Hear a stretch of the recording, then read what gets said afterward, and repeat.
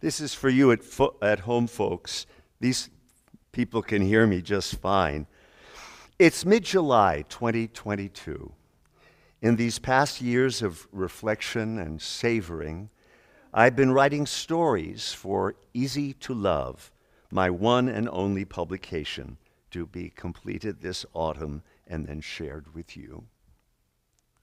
Since early winter of 2018, I've known, because a doctor told me so, that I was living with one of mankind's most fatal and fast-killing diseases, pancreatic cancer metastasized to my lungs.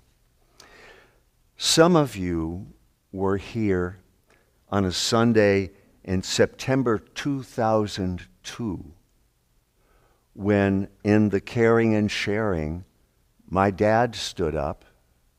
My dad was Bill Capron. He stood up to let the congregation know that he had probably a month left to live. His pancreatic cancer was caught way too late. But he spoke in serenity, encouragement, really about the things I'm sharing with you today. He taught me so much about living by being the way he was about his impending death. Back several years ago, when I stood up in church and told you about my stage 4 status, I thought I was saying farewell as best I could to those dearest to me. Alva and I were mostly learning the do's and don'ts of chemotherapy. At the start, we were in a daze, but doing every little thing with grim determination. I've been showered with glorious outpourings of messages, notes, calls, and letters from loving friends, former students. Some thoughtful circumspection about my impending doom was hovering quietly over each communique. What can one say at such a point anyway? Sorry to hear you're croaking before your time. I needed time to figure out what dying means to me, and I have been granted that precious time with which to do so. At some point, all of us realize that our lives have a beginning, a middle, and an end. And what with the kitchen timers and the school bells, the Sunday bells, the alarm clock, we are given plenty of time to learn to believe in endless feeling, orderly time. I'm a teacher, and it's all about learning. Some things we learn because we go out seeking them. A book, a guru, a special diet, an experience, a journey. But to my wonder and joy, by sitting at home writing in my pale blue thin cotton pajamas on our dark blue cloth-covered chair for oh so many months now, my working extroverted self has had reason to lean back, while my big, now quieter, receptive heart has been learning lessons of reflection and close listening. I've been learning about what it is that either surrounds our lives or feels like it's always just out of reach. What's out there? What's in here? It turns out, with reflection, I come more and more to feel how much I contain and have and love, and how little I lack or need or even want. I learned that the joie de vivre I've always found in teaching and performing, in being helped, in jumping into a cool pool on a hot day and then drying out lying in the hot sun on a big towel on the warm earth. Most of these are being. Few of them are from being. Yes, sometimes my simple joys feel fraudulently obtained.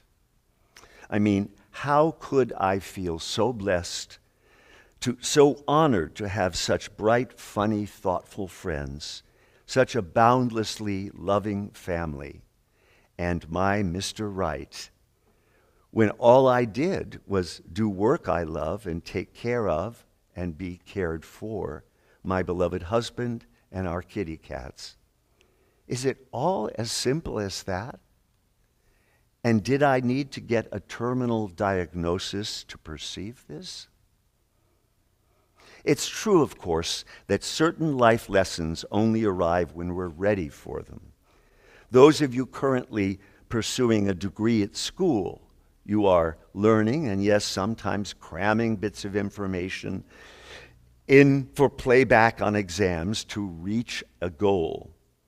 The art here is to continue to at least imagine that all the late nights studying subjects you think you'll never need to master, that they're worth it. Listen up, but give yourself enough of what pleases you that you don't become discouraged. If little children enter your life, what to do to be a good parent or aunt or grandpa or teacher or playmate will simply present itself to you. You were once on the receiving end of play and carefreeness and being fed.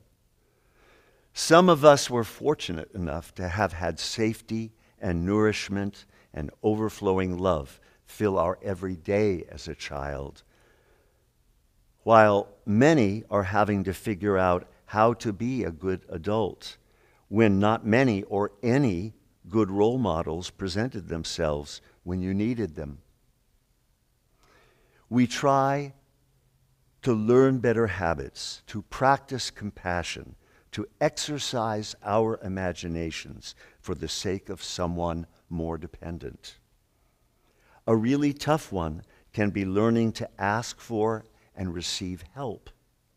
Men tend to be especially ingrained with the idea that problems that can't be tackled single-handedly are probably better left to others. The profoundest truth that has been granted to me these last years while living while dying is that by living in this world that is so brilliant with beauty, so gifted with friends who simply want you to know that you are loved, and so much more about our living than about our dying.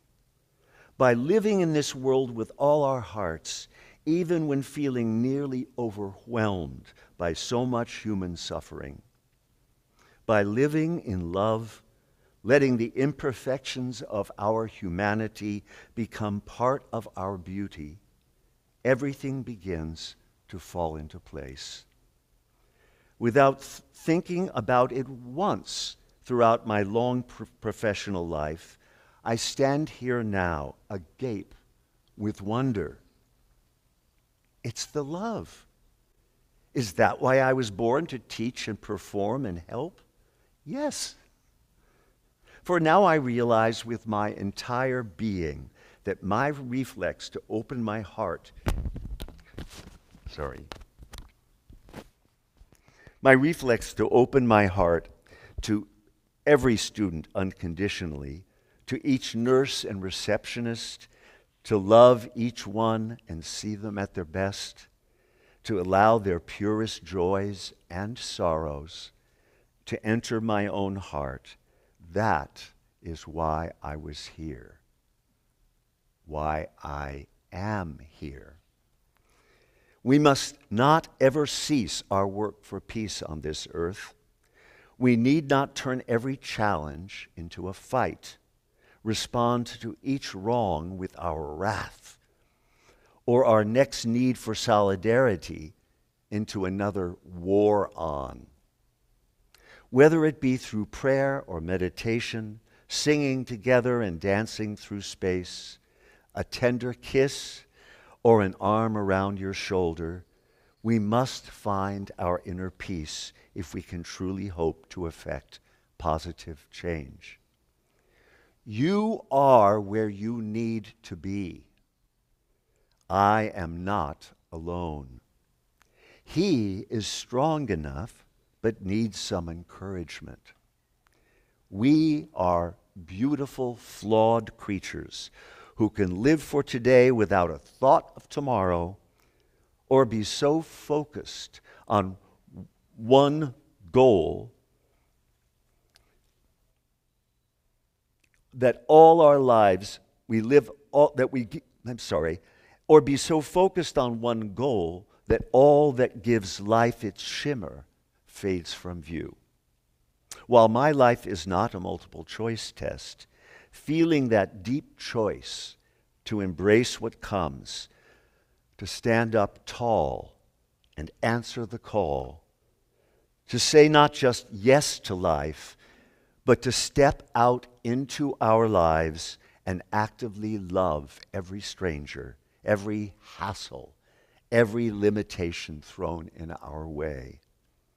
There is no better way to say or experience that fabulous knowing that we are all in this together than to pour all the kindness, the attention, and the love we have into others, into our environment, and especially to all the children, be they here in the room or living far away in desperate circumstances. 3 cheers for defying medical expectations. The cancer in my lungs does grow and spread, but contrary to others' pancreatic cancer, mine grows indolently. That's a real medical word. I sing to those sleepy cells. I let the music of the breeze of the bamboo play the accompaniment. Each morsel of food I eat is a blessing that my miraculous body burns and turns into strength and optimism. The group of world citizens in my lifetime who have discovered and accepted that they were born gay or trans or fluidly gendered or has grown and found solidarity with one another. Alas, those of us who are still living 5 years after diagnosis with this terminal illness remain few. But yes, I say yes, my great-grand-nieces will grow up in a world where all cancers can be prevented or cured. Yet here I am, singing out to all who will hear. Being responsible grows from our day-to-day responsiveness. Being loving multiplies the love we see and respond to. Coaxing ourselves to be vulnerable helps to make us ultimately stronger and more resilient. And now, you make your own gathering of your wisdom and recycle my pithy truths back into the compost. That's an instruction. I am profoundly grateful for each of you here in the hall or elsewhere. Hi. Your showing up means a lot to me.